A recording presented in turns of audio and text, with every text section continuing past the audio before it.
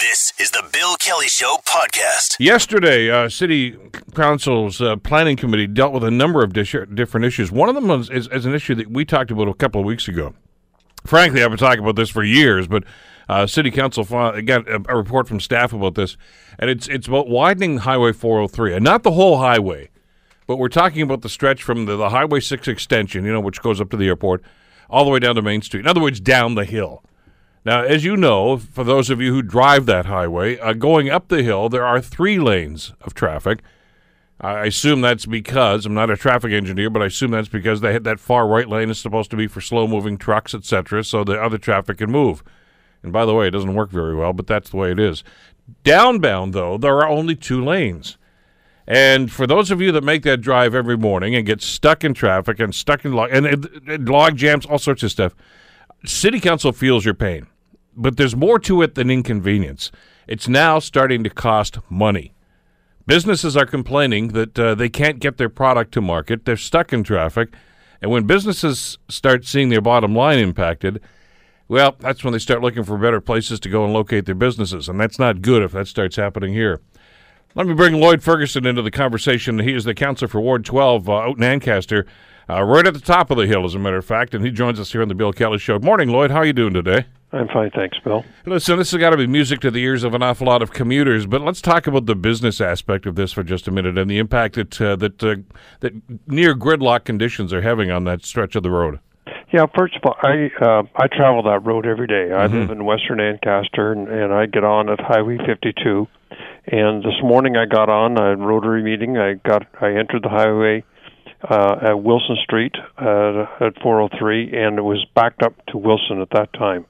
So every day when I go down that is backed up generally to Fiddler's Green Road, sometimes to Wilson, and on bad days even back as Highway 52. And I've driven that highway every day for 40 years. I used to commute to Oakville my professional life for 32 years, and it used to be you went right straight through. You didn't hit congestion until the Queenie 403 met. Now you hit huge congestion, and you can see the difference every year getting worse and worse and worse. And part of the problem is, we got the new Highway 6 connected, which encourages anyone who lives south of the city to get on the highway from the Highway 6. That's the most convenient way. Plus along Garner Road itself. But, the John Frederick area, just in the last 2 years, has added another 1,000 homes in that area. So that's at least 1,000 new cars getting on the highway every day. Well, I saw the stakes going up for another one right beside that interchange as well. So they're building even more up there, aren't they? They are. It's the last phase now that's coming in of that John Frederick area. It's a Losandy development. Now there's others being proposed for Southcote Road. Now, fortunately, in June I was successful in working with the province to get everything else south of Garner Road between Fiddlers and Shaver in the Greenbelt. So we won't see any development in that area in the foreseeable future because these very reasons we're running out of infrastructure capacity, whether it's a 403 or Wilson Street or Garner or even our sanitary sewage capacity. So people can get comfortable in that Book Road area that doing the Greenbelt would have added another 18,000 homes. And there was a big push from landowners and developers to, in fact, allow that development to proceed, but we shut it down. But 5 years ago, there was a major study done. I couldn't get any work done on major arterial roads like Wilson Street until they completed the 5-year, or the Ancaster Transportation Master Plan. So that was completed 5 years ago, and since that's been done, we were able to proceed with major infrastructure projects like Wilson Street. But I amended it once I hit the council floor that we worked with the MTO to widen Highway 403 from the link down to Main Street to relieve congestion.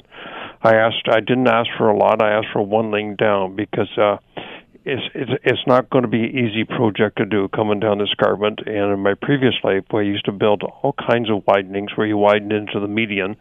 You put in storm sewers, a tall wall, or a barrier wall, and added additional lanes, so you wouldn't have to go into the escarpment to do this work. I reiterated that motion through council back to the Transportation Ministry a year ago, and in fact, in March of this year, we did get a reply from the Minister of Transportation, and if you permit to, I'm just going to read a couple paragraphs from it. It says, I'm pleased to advise that Phase 1 of the Niagara GTA Corridor Planning Environmental Assessment Study is now complete. Recommendations include highway improvements and widening on Highway 403 in Hamilton with 2 additional lanes from King Street/Main Street to Jerseyville to alleviate traffic congestion. And then another letter we received, it goes on to say again that the Phase 1, the Niagara Greater Toronto study, which, by the way, Bill, is that Mid-Niagara bypass where they've concluded that it wasn't necessary, and now they turned the way to look at existing highways.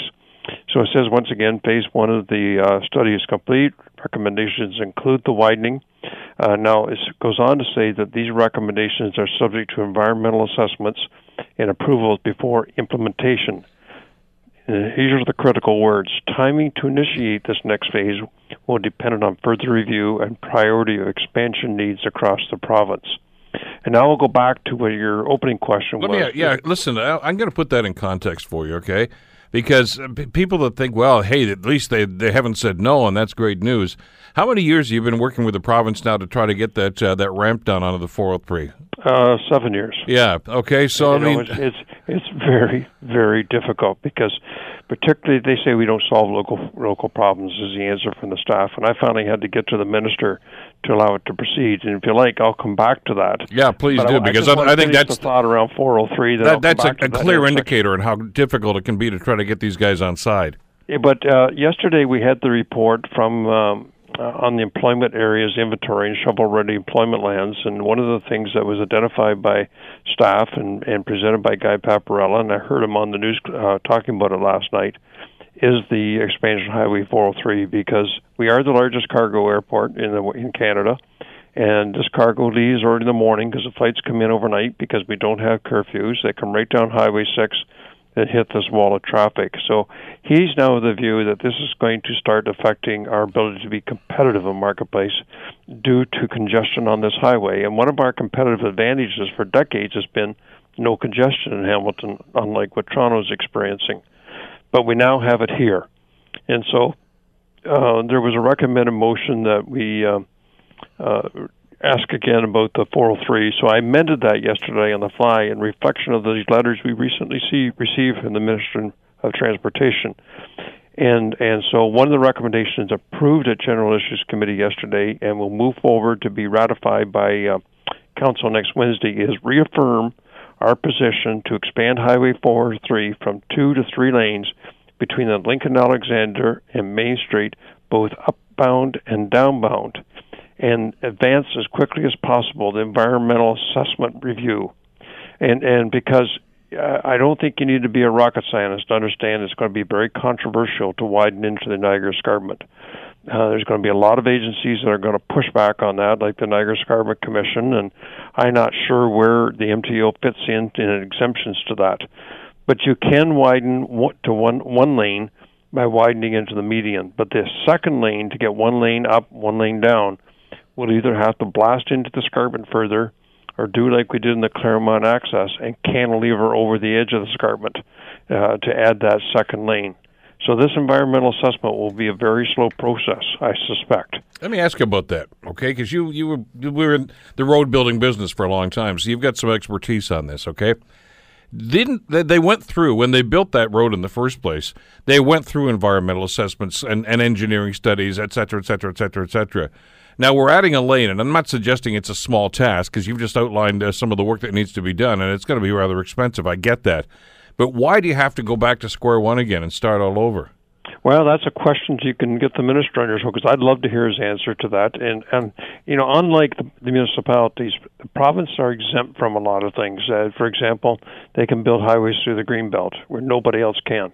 And so, you know, it's not that expensive, quite frankly, to put that lane on in the median. You take the guardrail out, you put a small storm sewer down the middle, put what's called in the road building world the tall wall, which is that barrier wall between the upbound and downbound lanes, and add a lane. And now the second lane, to cantilever over the edge of the escarpment, could be tricky and expensive, or blast into the into the escarpment to gain more space, and that's not as expensive. In fact, it's lower cost because there's good limestone in there, and you use that limestone that you're removing to make the aggregate, which brings down cost. But it's going to be tricky, I think, from my experience, once you start getting involved with the Niagara Escarpment Commission, to get approval to do that. But they need to start this process now. This is going to be at least a year, if not two. It's going to be controversial.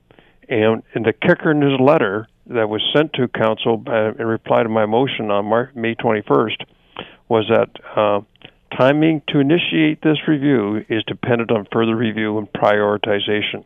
So our next step, and why I included in the motion, is make this a priority.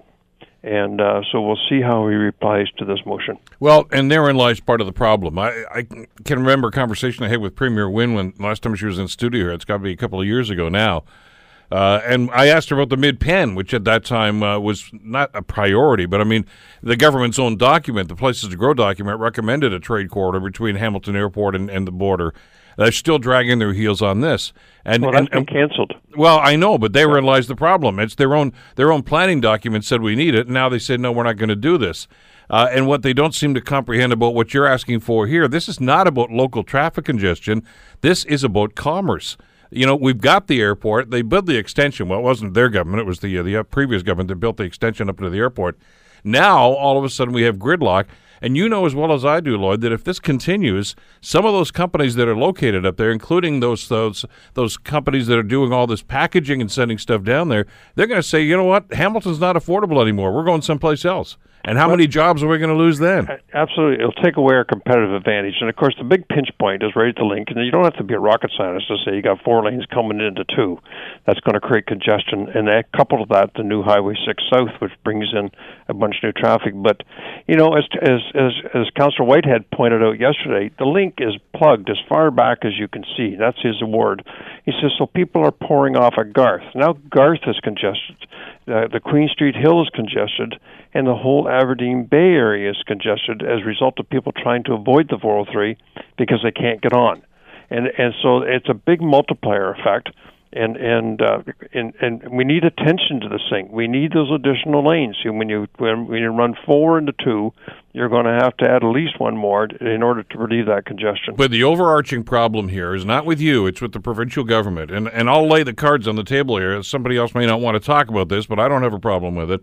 Is this government is preoccupied with public transit. And I get that because I support public transit, but they do it to the exclusion of roads. They just think roads are a dirty word, and they don't seem to want to do much to improve that kind of transportation. But that is commerce, Lloyd, and they don't seem to understand that.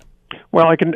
In their defense, I don't want to sound like I'm defending the province, but in their defense, they did spend $15 million.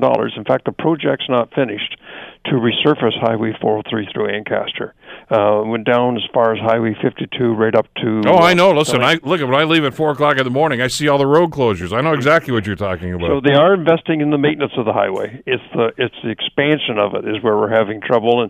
And you're right. I think one of their philosophies is to get people out of their cars and on transit.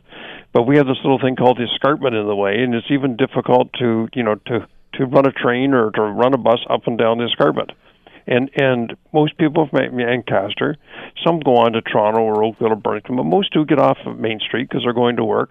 And so it's not a long distance, from the link down to Main Street or from King Street back up to the link.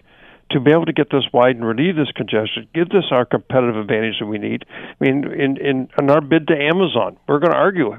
We have uncongested roads, and we sort of have to turn the other cheek on the 403. And because of what we get there, but it's a competitive advantage that we market every day to potential investors, and you're seeing it starting to pay off. We had a 200% increase in our industrial building permits so far in 2017 over 2016. So we got to get ahead of it and get these pinch areas, these problem areas fixed, so we can continue to market our city and create jobs for our community. I mean, I've heard businesses tell me in some instances that are using Hamilton Airport, they say, we got to get our trucks off of there by 7:00 in the morning because they're just going to sit in traffic. And that's not competitive. That's not what's good for business. Well, I got bad news for you. They got to get it off before 7 because she's plugged up before then. Yeah. I go through it every day at different times. Well, listen, good luck with this. I mean, you guys have got the right intention. You've got council support on this, staff support. We talked to Guy Paparillo a week or two ago about this when they was crafting this report. All we need now is we need some supportive action from the provincial government about this, because this is our economic future. And they've already, in their reports that they've done on this, they've already underscored that this is part of our economic future. And now you've got to give us the infrastructure to support that. And just for your listeners, the resolution yesterday carried unanimously, so council is 100% behind this thing. Well, stay in touch with us. Let us know what happens. I appreciate the time today, Lloyd. Thanks for allowing me on. That's Lloyd Ferguson, Ancaster councillor, looking for the expansion of 403. Just the stretch. We're talking just going down the hill. Put another lane in there. And it's not just so you can get to work faster. That's a nice advantage. But this is for commerce. This is for the airport. This is for all those businesses like Purolator.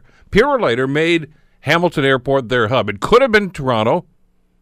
A lot of business people thought it should have been Toronto, but they said no, they picked Hamilton because it was competitive. The rates were lower. They can get there quickly. They can get their stuff out of there. If all of a sudden that doesn't happen anymore, you know what's going to happen? And that's a scenario we don't want to think about, but that's a reality or a possibility if we don't get moving on this. You're listening to The Bill Kelly Show, weekdays from 9 to noon on AM 900 CHML. We had a couple of discussions about the government's pilot project right now in Hamilton and Brantford about this basic income project that the government is going to try to get up and running. It's not going as smoothly as they had thought it was, or maybe as they had hoped it would anyway. Tom Cooper is with us, the director of the Hamilton Roundtable for Poverty Reduction, who's been intimately involved in this, I guess is one way to describe it. How are you doing this morning? Good, Bill. How are you doing? Good. You and I talked about this days after the government announced their intention to do this, and at the time, you raised some concerns. Maybe that's the best way to characterize them then, because we didn't quite know what their plan was and how they were going to try to implement the plan. They've tried to roll this out right now, and I'm getting the sense from some of your comments over the last couple of days that they haven't listened to an awful lot of the people that have said, well, have you looked at this? Have you addressed this? Give me your read on what's gone on so far. Yeah, I wouldn't be that harsh. I think they are listening to a certain extent. And you know, I don't want to put the government down for trying something new. And this is a social policy experiment, and these types of experiments are rarely neat and tidy. And the last thing I would want to do is to scare governments or people who are interested in trying new things away from, you know, these types of social policy experiments. I think they're really good to try. We just have to, you know, at the very beginning, ensure that when we're going into it, we keep in mind that people, this is people's lives, this is people's livelihoods, incomes, their well-being. That we're dealing with, and we have to ensure that that's all taken into consideration, and that they are as Hippocrates said, do no harm.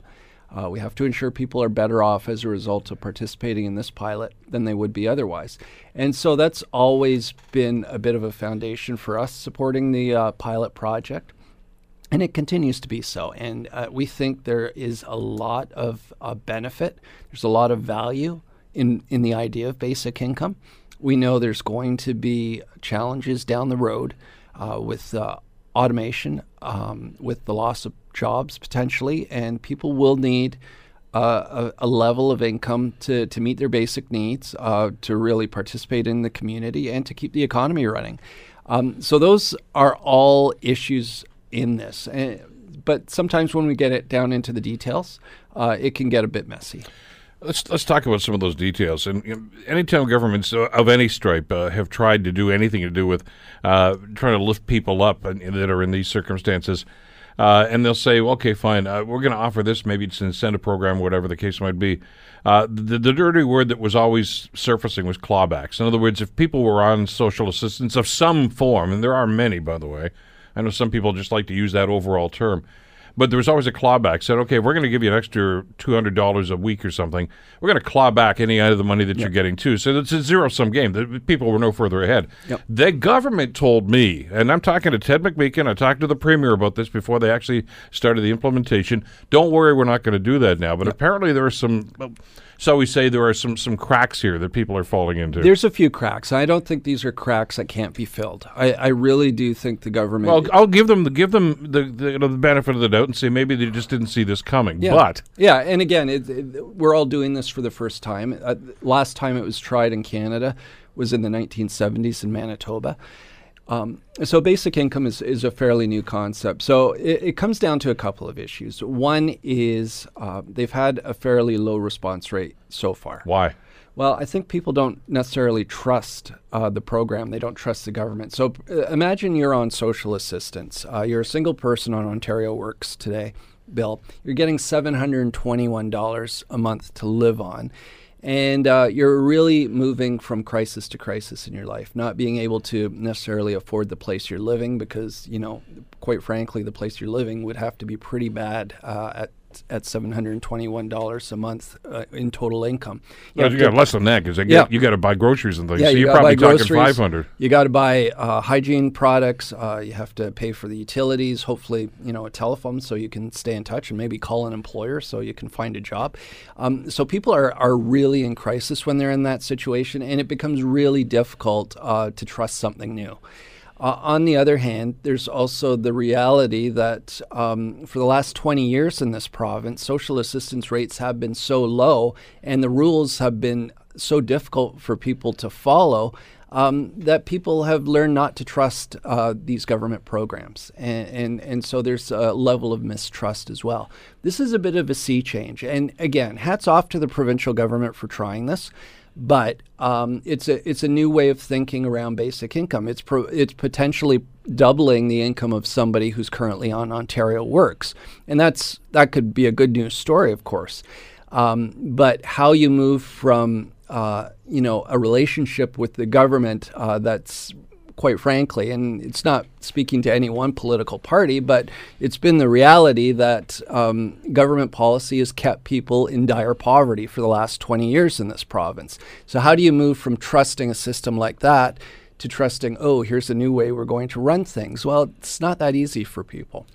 And I can see that. And I think we had that in our initial discussion, that point about who's going to take part in this? Who's going to? Because it's basically on a volunteer basis. I know you've recommended some people that should actually go into this, and probably some took you up on that. Some wouldn't right now, but there's a certain apprehension here. And as you talked about, when you start looking at garnishments and some things like this, people are going to say, see, I was right not to get involved in this. Yeah, and when it comes to garnishment, that may very well be true. The problem with garnishment is there's lots of low-income people who owe money to one creditor or another. Now, it could be a former landlord because, again, if you're earning $721 a month on basic social assistance, there's no way you're going to be able to afford a rental unit for very long if you run into any sort of crisis in your life. So often people get economically evicted and have to move on to a new place. They can't afford to pay the landlord for the rent they defaulted on. So they owe this money to the landlord. The landlord could potentially go and get a certificate of garnishment and try to pull money out of that person's income. But there's legislation that says if you're on Ontario Works or you're on the Ontario Disability Support Program, garnishment isn't allowed.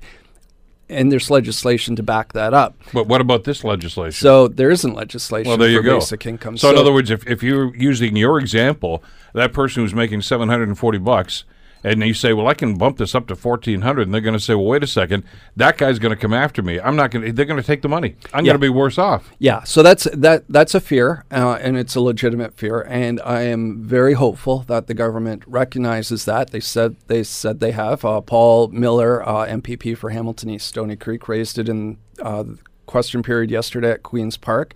The Premier acknowledged that it was a problem, and they were going to look into it. So I am confident the provincial government will find a way to ensure that basic income is not garnished. But until that happens, I'm not comfortable referring anybody new to the basic income pilot. And, because there are these questions and people have to have full consent going into it. So, again, this is kind of messy social policy experimentation. And it's not a reason not to do it, but it is a reason to try to fill in the gaps and make changes as you go along. And, I have confidence that the provincial government will do that. Well, and therein lies the problem, is are they listening? They may be hearing, but are they listening?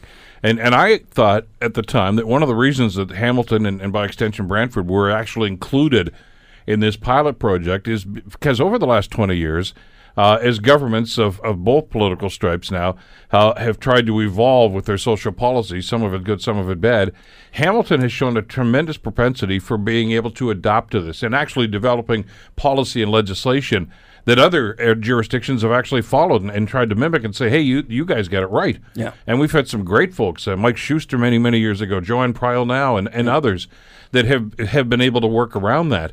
But if the province isn't playing ball with you right now and saying, well, we're not going to allow that, we're not going to listen to that, you're not going to get the participation. Yeah. And in their defense, the provincial government has done some really good things, particularly over the last 6 months. So certainly their proposal on Bill 148 to increase the minimum wage to $15 by 2019 is a very strong piece of legislation. I think there could always be changes and improvements, but I think it's a very strong piece of legislation. The idea to provide free prescription drug coverage for anybody under the age of 25 is a good start. Needs to be expanded for all low-income people. I think we're looking at an era of more government activism, but again, you're right. They have to listen to what's happening on the ground. And here in Hamilton, we have done some extraordinary things as well. Just last week at council, council unanimously supported the mayor and Chad Collins' proposal for $50 million investment in social housing. And that's a great news story for Hamilton and, is being widely applauded right across the country for that social policy activism. So there's good things happening. So I don't want to get too down on the provincial government on this basic income pilot, but they do need to fix a couple of things, and that's where we're going to be encouraging them to do. Well, when does the reboot happen then? When does the province sit down and say, okay, maybe we didn't get off on the right foot here. Maybe we need to modify a few things. It's one thing to say, yes, we realize there's a problem. Part B to that is fix it. Yep. Yeah, and I think they're going to start fixing it as they go. So according to the minister, there are already 400 people in Hamilton and Brantford and Thunder Bay who've been approved for basic income, and checks are going to start going out on the 25th of this month. So that's good. And again, for those people who have gone through the process of applying for basic income and understand that there's been a consent process and they know what the benefits are and what some of the drawbacks are, I think it's a very good place to be in for them because they will see an improvement in their income. Not all the way up to the moving out of poverty, but getting a little bit closer. But still, 400 participants so far out of a goal of 4,000 is still somewhat small. I think we want to continue to encourage the government to provide more information, to continue to work with communities, and really particularly collaborate on some of these issues we've raised over the last week or so. You were involved in some of the early sessions, the public sessions, to try to get input and people asking questions like that. Do you get the sense that people even understand what this program is all about and how it works? Because their reticence to get involved with it may well be that they just don't understand what the government's trying to do here or how it's going to impact them right now. And as much as I don't think anybody's happy with their circumstance with them, if they're making, for instance, $700 a month, they may think, well, that's the devil I know. Yeah, exactly. And that is a big concern. And again, it goes back to that issue of trust. And so that's why it's incumbent on organizations like ours at the Roundtable and other community entities to really talk to people we work with, people we communicate with, and let them know what this project is about and what the benefits and drawbacks are. I think even within the anti-poverty community, though, there isn't consensus on basic income. So I'm certainly willing to give it a try. I think it's a valuable experiment. It will here in Hamilton improve the lives, hopefully, of 1,000 people and give us some valuable insight. We have, just found out yesterday at the media conference, we have McMaster and St. Mike's College deeply involved in the evaluation. Jim Dunn is going to be leading that. He's fabulous. He's done a lot of work here in the community on the neighborhood development initiative and on health outcomes. And I think the evaluation's in good hands with Jim and his team.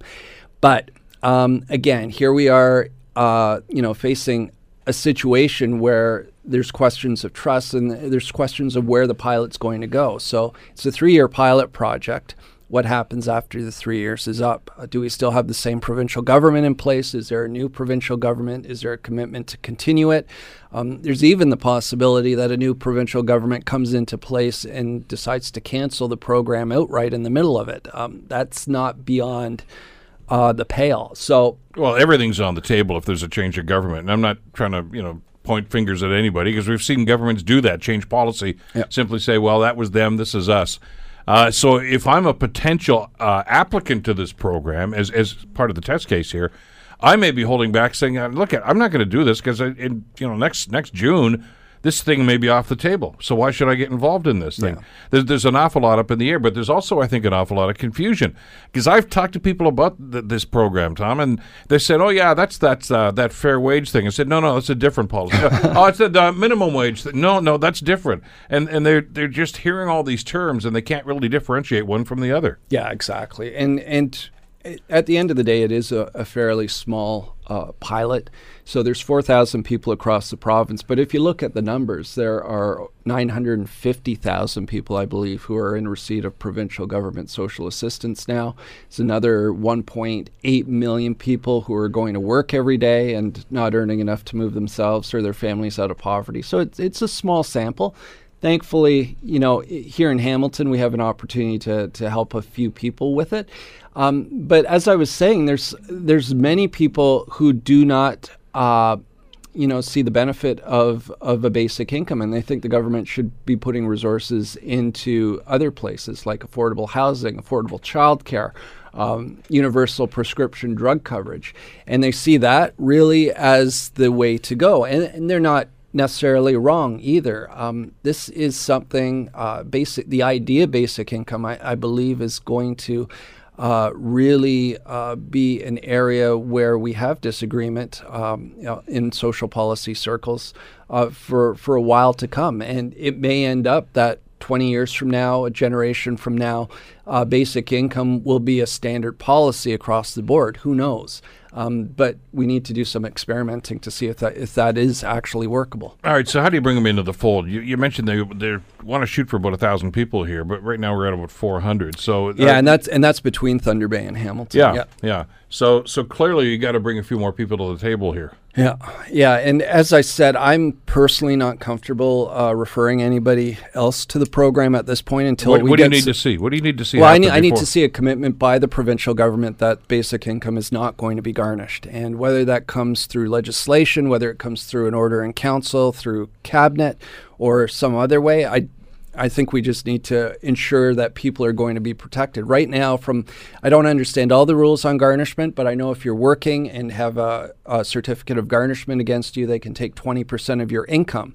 But that's written into legislation. There's nothing saying that this is a separate piece of income. It's not wages. It could potentially be garnished at a much higher percentage. We don't know. So there's still too many questions out there. But you're not asking them to reinvent the wheel, because that legislation that prohibits that from happening for people that are drawing government checks is already in place.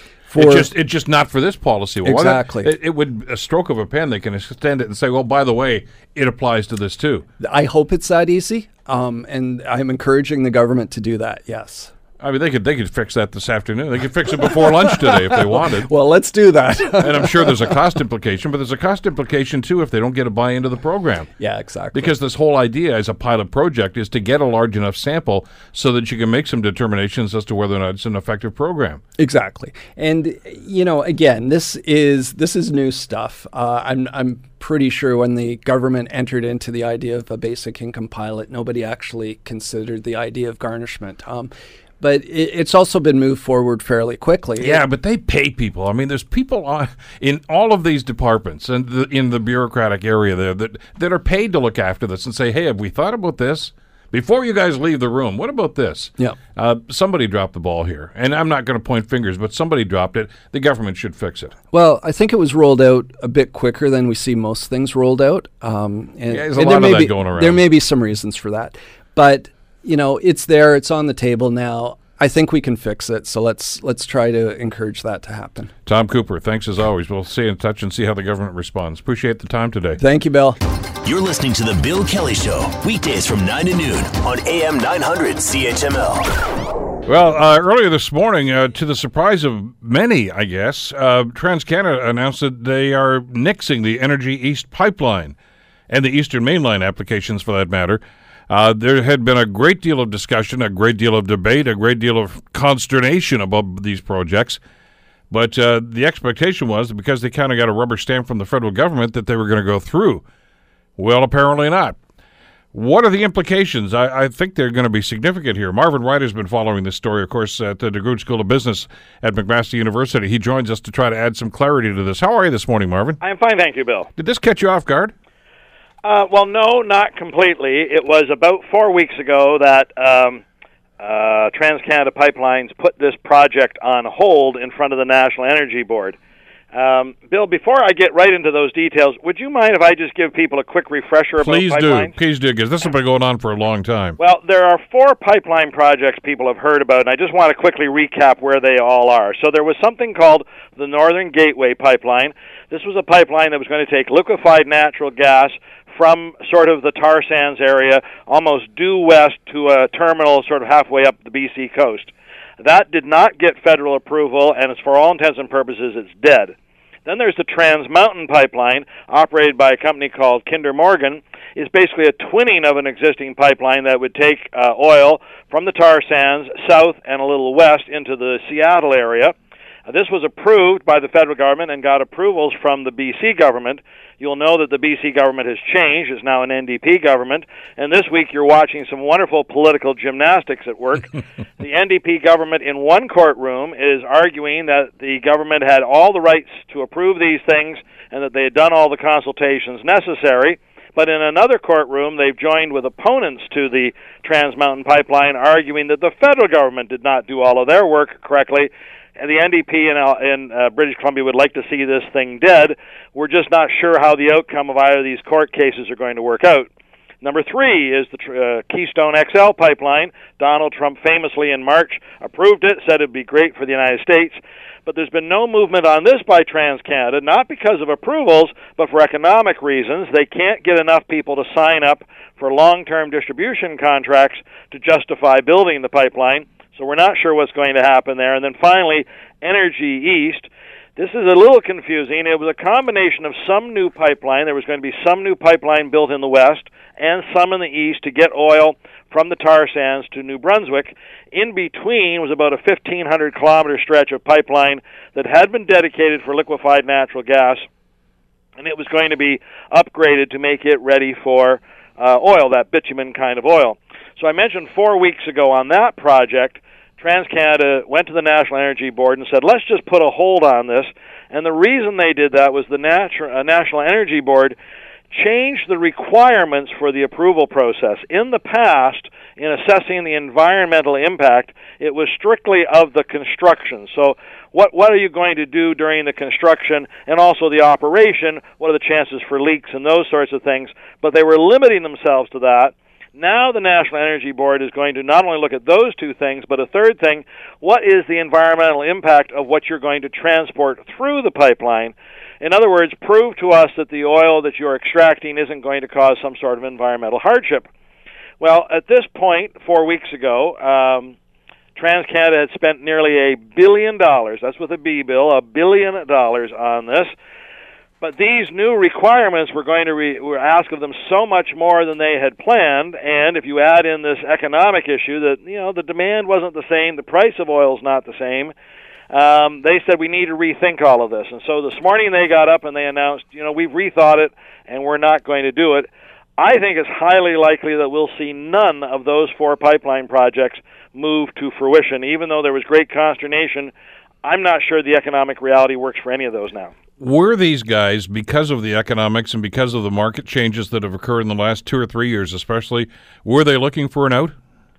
Well, that's a good question, Bill. I think that's a very good question.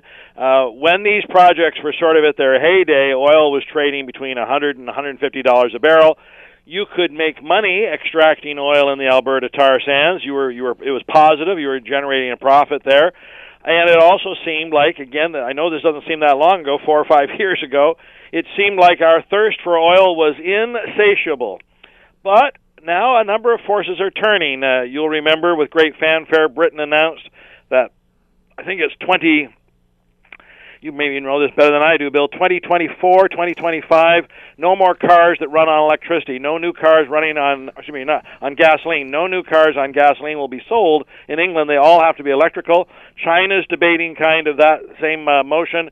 Our states in the United States looking to move that way. And almost on a dime, our world seems to be trying to turn away from oil and petrochemical products, at least in terms as a fuel. I think we're still going to use them as a good to make clothing or make items, and we'll probably still have petrochemicals in our drugs and what have you. Those all are great things there. But the biggest demand has been as a fuel, and we seem to be turning away. So they may very well have been looking for ways to say, we don't need these pipelines, but we don't want to admit defeat and make the environmentalists feel like they've won something. So now they're finding other arguments. But let's talk about that, because like I say, I know that there are some who are on one end of this polarized argument, and it seems to be a very polarized argument, that simply say we shouldn't even be taking the stuff out of the ground anymore. It's environmentally toxic, it's terrible, and you may remember, of course, at the NDP policy convention last year in Edmonton, there was that element of the party that wanted to nix all production that was going on there.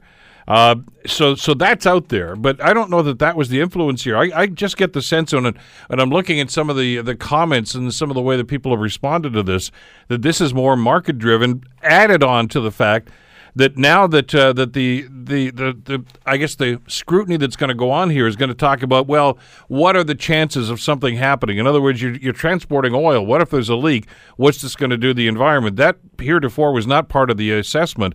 I would think that would scare them off and figure, well, what are we going to have to do? Pay a surcharge? What are the implications of that if they find themselves wanting in that evaluation? Well, let me come at that in 2 ways, Bill. Okay. The side of the angels is the environmental argument. Yeah. This is bad for the environment. We shouldn't be doing this. We shouldn't even be burning fossil fuel at all.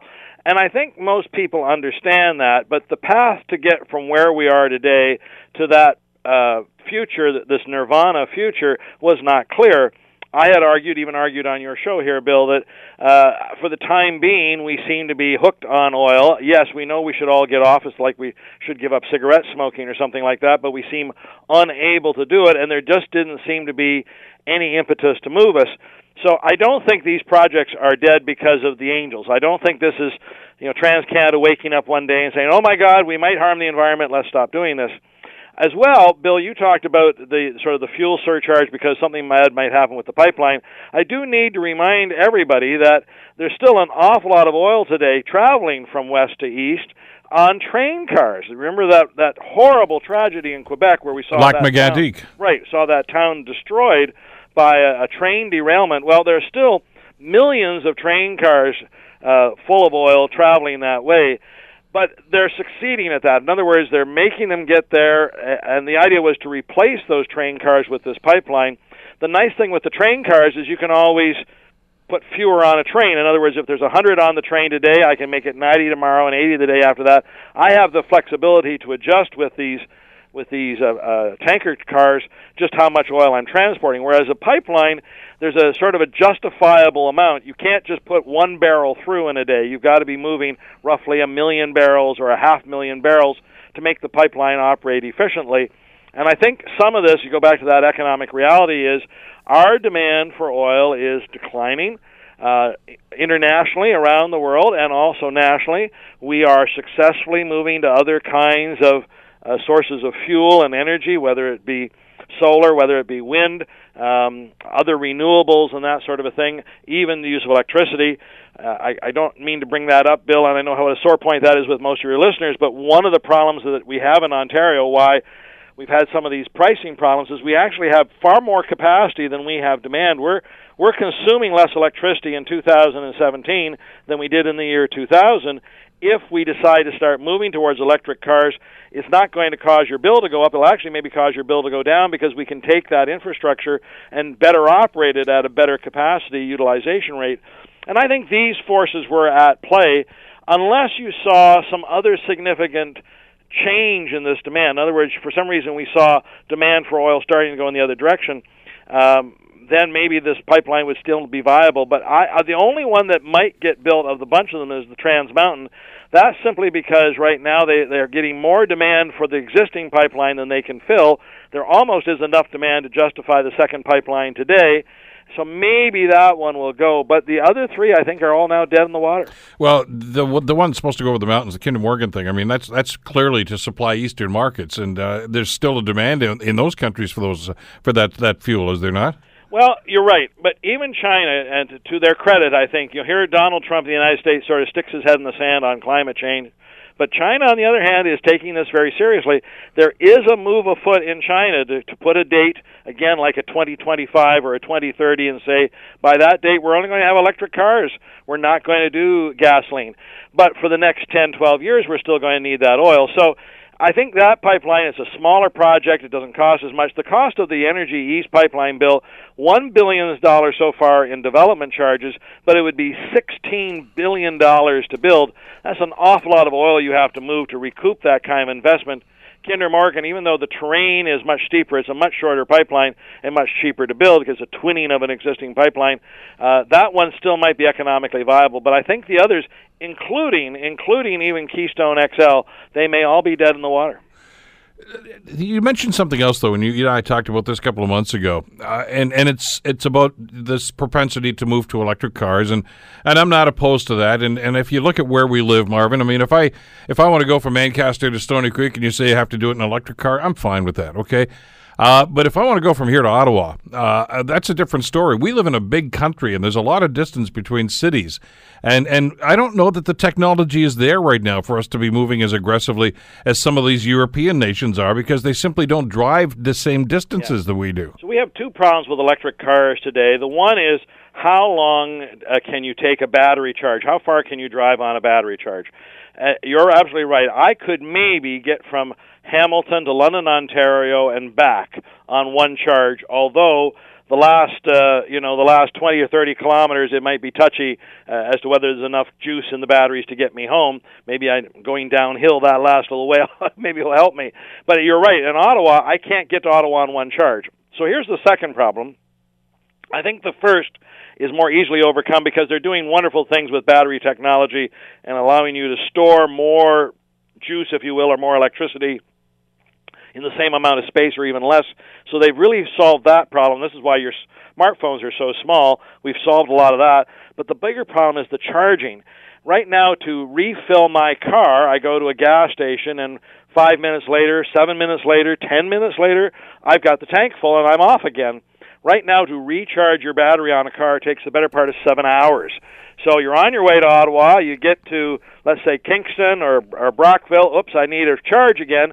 You pull in, and now I'm going to spend 7 hours waiting for the batteries to charge. That's the one that society hasn't solved just yet. I have enough confidence to say that in a 5-10 year span, I think great people or great minds are working on it, and they'll figure out a way to do this. So you're absolutely right. Electric cars are not the solution today, but they are becoming more of an alternative, more and more of an alternative. I even see them now on campus with some of my colleagues on campus figuring out that for their driving patterns, they can use an electric car, maybe as the second car, still have a gas-powered car for those longer-haul trips. What about commercial traffic, though? Same thing. You know, right now it doesn't seem to work for trucks that have to travel all these long distances, you know, to get produce from California to Canada. That's a 4-day drive, and it's constant driving. We don't have that solved for them yet. But where once upon a time I wondered if those were hard barriers that maybe we'd never overcome, the nice folks at Tesla, other places, seem to be making the kinds of progress on these problems that makes me think it's no longer a question of if we can do this, but when we'll do this, and I think it's sooner rather than later. Now, again, that doesn't mean we give up on oil. I want to be really clear about this. It's just that we don't need new pipelines. We've got existing pipelines. You'll remember the Line 3 refurbishment that's going on. That's still happening to get oil to go through. So we're still going to need oil for the foreseeable future. It's just that do we need net new amounts of oil through pipelines? All the tea leaves are saying that we can probably cope for the next decade or two on what our existing pipelines can deliver. All right, let's talk about the impacts. We've got a couple of minutes left here. The numbers I saw here is about 9,200 jobs, construction jobs, if this pipeline were to be built, and they say about 900 other jobs. But let me ask you about this impact on the Alberta economy, because I know that they were looking at this to kind of get back up off their knees from an economic standpoint now. They've had a pretty rough time the last 2 or 3 years because oil production has been down because, as you say, the market doesn't need it anymore. What does this do for them? Well, there's actually 3 provincial stories here, Bill. Let me start on the other end at New Brunswick. This was going to be net new jobs for New Brunswick. Their refineries reinforce what they're doing there. You were mentioning 900 jobs in total to operate the pipeline. 200 of those were going to be in New Brunswick, and they were going to be good-paying jobs. So the Premier of New Brunswick today has already come out and said that he's very saddened by this. He's still hopeful that there's some way to resuscitate this and find some way to do something for them out there. Then, right before New Brunswick, we get Quebec. Well, the mayor of Montreal and the premier of Quebec were not supporters of this pipeline. They're heralding this as a great day for the world, a great day for the environment. People have finally come to their senses. Now, Rachel Notley has not commented just yet, or she may be commenting even as we are speaking here. I don't think for Rachel she needed to have all the pipelines succeed. So when she didn't get the Northern Gateway pipeline, well, that's okay. I got 3 others, and that was pretty good. She batted 75%, 3 out of 4.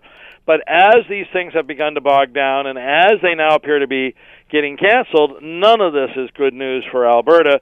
I'm sure she's going to ask TransCanada to reconsider. I wouldn't be surprised if she asks Justin Trudeau to have a word with the National Energy Board and suggest that maybe these new regulations they've got or these new principles that they're operating under need to be changed. I'm sure she's going to push back against this in the best way she can, remembering that, of course, she doesn't have a lot of control over all this. Yeah, I remember the debate between the Prime Minister and Mayor Coderre in Montreal, and Mayor Coderre was talking about environmental concerns, and it was days later, of course, that he started dumping millions of gallons of raw sewage into the St. Lawrence River. Exactly. So, hashtag double standard, I guess. Yes. Well, we'll see how the other leaders, I know the Prime Minister is going to make a statement about this, and Notley and others, and we'll obviously follow up on that. Marvin, thanks for adding some clarity to this. Appreciate the time. And Bill, just one more quick thing. Sure. I'm also going to be curious about Donald Trump. You know, Donald Trump is not afraid about speaking his mind. As he hears about this, he may very well spin this as a good news story for Keystone XL, but if we hear renewed interest on his part in Keystone XL, that one might still be viable. That would still be great news for Alberta, and it wouldn't affect Quebec at all because it would head south somewhere around Manitoba. I think it heads south in the United States there, or Saskatchewan. So we'll watch to see even how Big Donald responds to this. Yeah, more cards to be played here. Thanks as always, Marvin. Appreciate this. Bye-bye, Bill. Marvin Ryder at the DeGroote School of Business. The Bill Kelly Show, weekdays from 9 to noon on AM 900 CHML.